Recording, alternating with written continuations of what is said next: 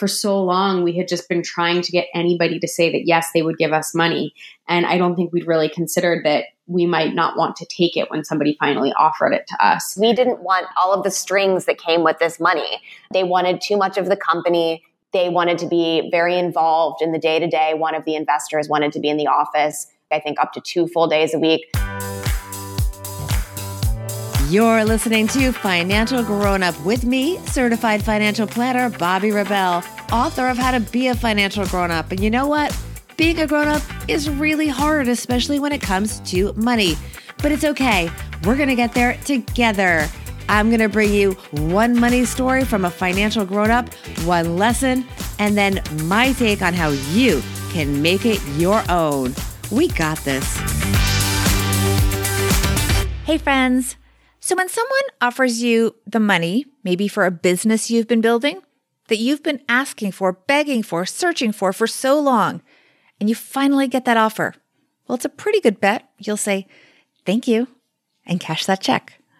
But what if you have a bad gut feeling? What if there are things in the terms that you didn't really think would bother you, but then they really do?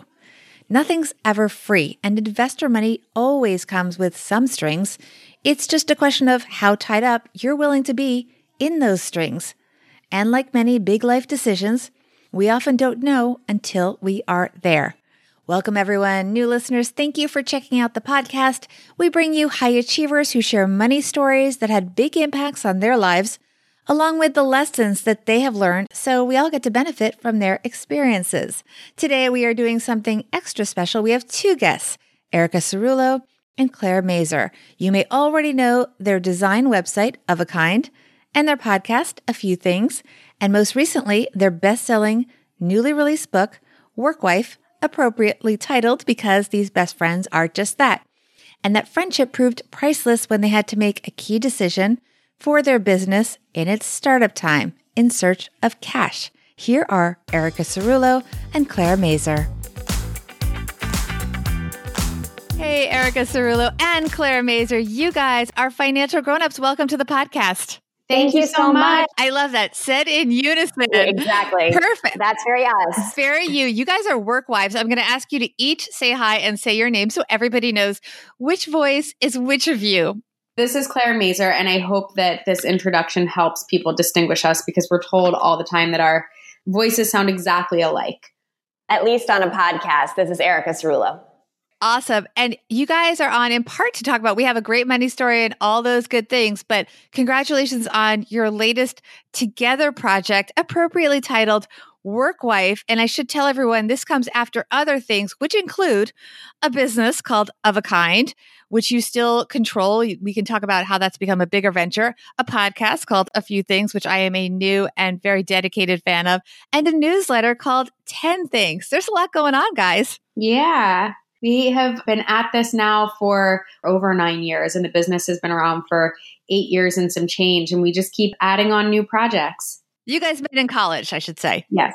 It was when I was 19 and Claire was 18. So, still teenagers. You guys have a long history together, and that helped you deal with what we're going to talk about as your money story, which was kind of a tough situation as young businesswomen. Tell us your money story. We were a couple of years into the business. We had been trying to raise money kind of the entire life of the business at that point. We started the business in 2010, which was a time of very frothy VC funding. It seemed like left, right, and center, everybody was raising $1 million or more very easily. And we had been struggling to do that, I think in part because we had a more traditional retail business than a lot of the... Right. Explain what Of a Kind is actually for people that don't know. Yeah, absolutely. So Of a Kind, it's an e-commerce site. We are primarily fashion and design. So we sell clothes, accessories, jewelry, also personal care and paper goods from emerging designers, primarily in the United States. So it's really based on discovery and Erica and my love of discovering new designers and new makers and telling the story behind the pieces. So we have a very hearty content arm to the business, and we have since day one always told the story of all of the makers whose pieces are on the site. Okay, so you guys go to raise money, and the good news is there is a lot of money out there. Yeah. And the bad news is we were really bad at raising it. Exactly. But you did have opportunity to get funded. We did. In about 2012 or 2013, we had gone out to investors and had conversations with a few angel investors who were very enthusiastic about our business and made us put a deal sheet in front of us, a term sheet in front of us. And what we were aiming for this whole time, right? To raise funding, to be able to grow the business more aggressively and to pursue marketing and other growth opportunities that we hadn't been able to pursue to date because we were really scrappy and cash strapped. In looking at their term sheet and in thinking about what this would mean for the business, we came to this realization that we didn't want the terms. We didn't want all of the strings that came with this money. They wanted too much of the company. They wanted to be very involved in the day-to-day. One of the investors wanted to be in the office, at least one full day a week, I think up to 2 full days a week. And while we valued their input, we didn't want them to be involved in the business in that capacity. And so, we were sort of in this place where we were like, well, what do we do here? This is what we thought we wanted, but here we are and it's not what we want. It took a minute for us to really get there because for so long we had just been trying to get anybody to say that, yes, they would give us money.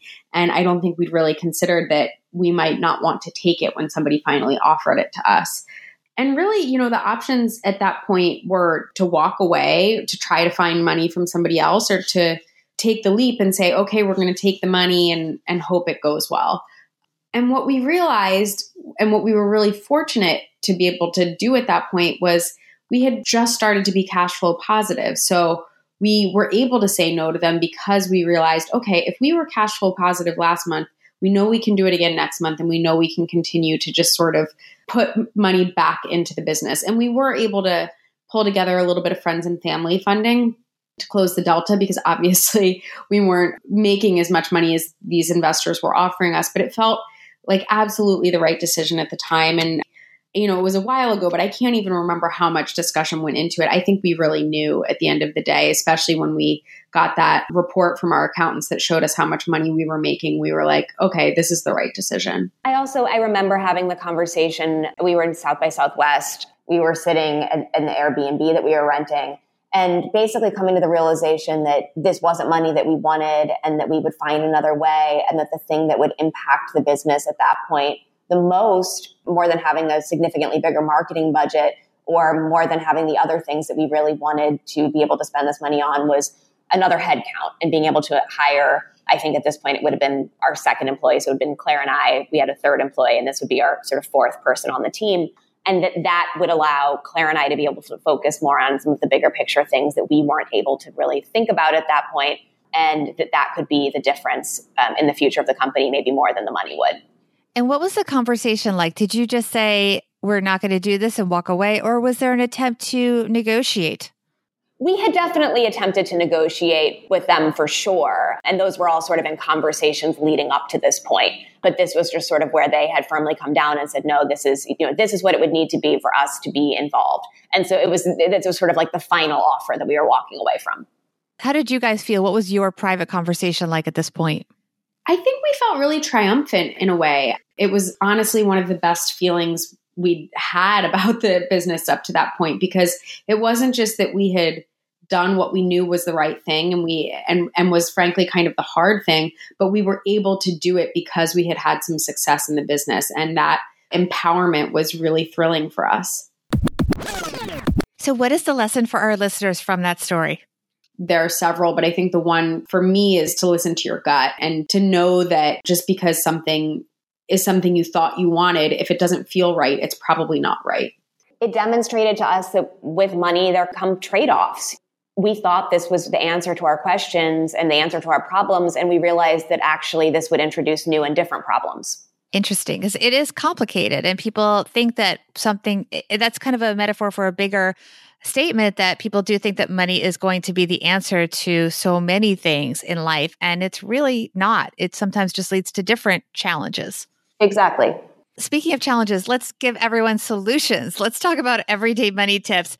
Well, basically, my money solution is that I feel strongly about having multiple different accounts that I'm automatically putting a percentage of each paycheck into.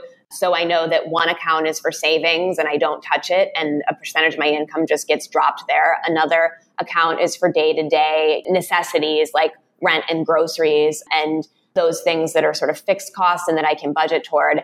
And the third is sort of a slush fund. And that's where, dinners out and shoes or whatever else come from. And I think it's nice for me to know that particular account is just sort of a play fund. It is for me to do with what I do. And so I don't set a firm budget around, dining out or entertainment or any of those things. But I know that I have this fixed amount of money to sort of play with for all of those things combined.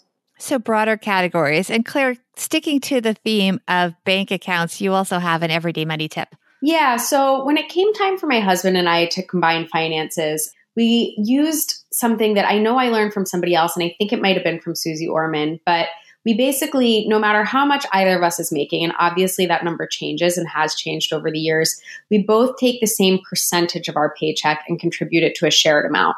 And then whatever's remaining, we each have in our individual accounts. And we both have really different spending habits, and that has made our lives so much easier when it comes to dealing with shared expenses and not shared expenses. So I never worry about if he's going to judge me for buying clothes or expensive tickets somewhere or whatever, or a fancy gift for a friend of mine who's not his friend. He doesn't have to worry about it. He knows it's coming from my private account. And when it comes to our shared account, it's so much easier to have these conversations about how and what we're spending on because we know that these are shared expenses and we're making those decisions together. And I never have to worry about, if he's spending his money in a way that I approve of or don't approve of. And I think that has eliminated so much potential tension from our lives.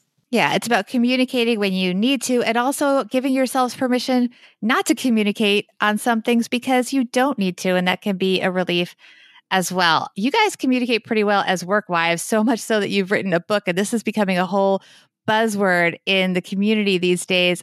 I don't think we realize how many big companies have been led by these female powerhouse teams. Tell us a little bit more.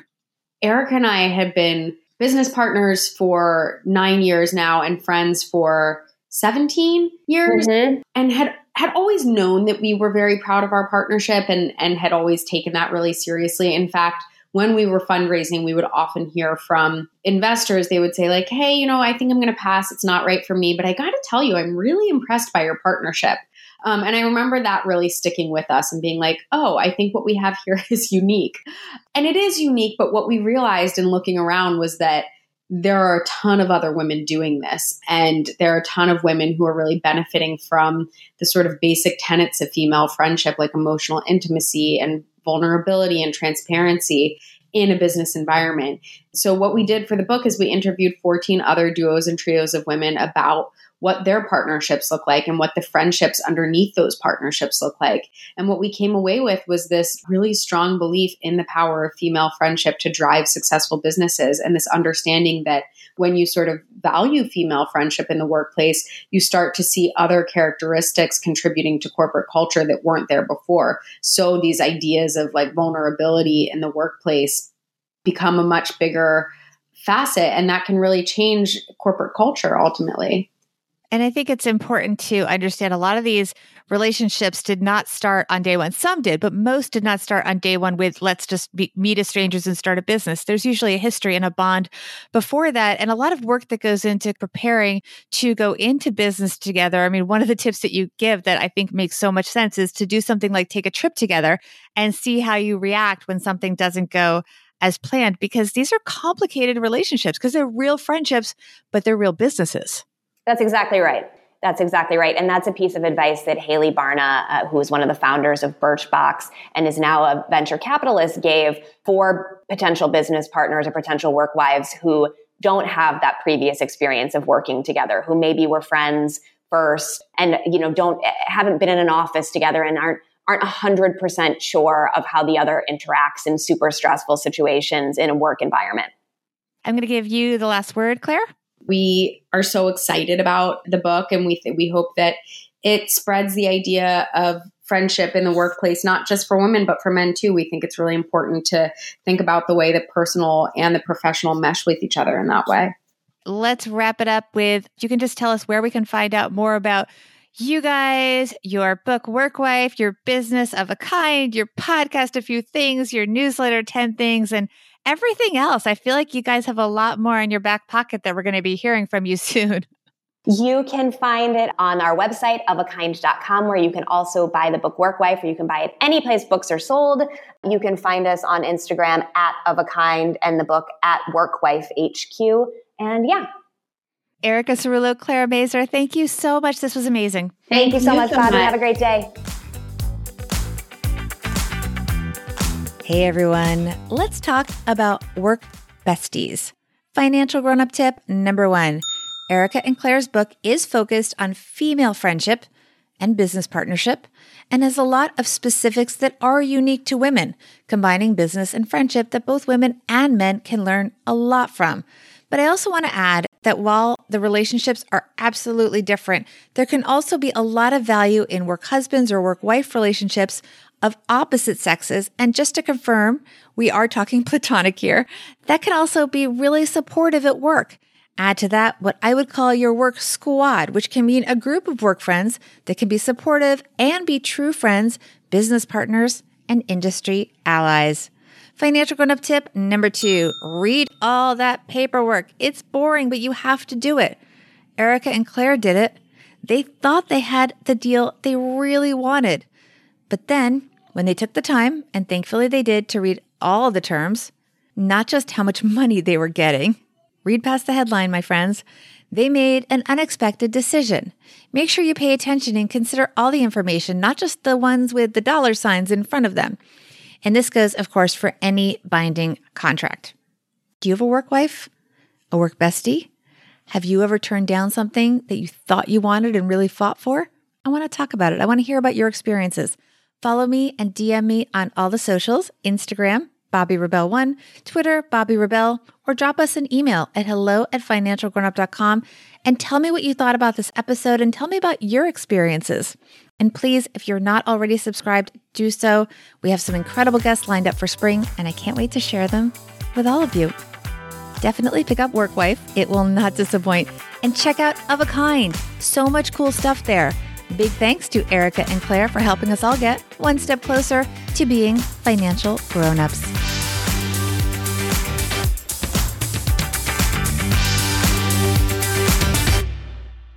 Financial Grown Up with Bobby Rebel is edited and produced by Steve Stewart and is a BRK Media production.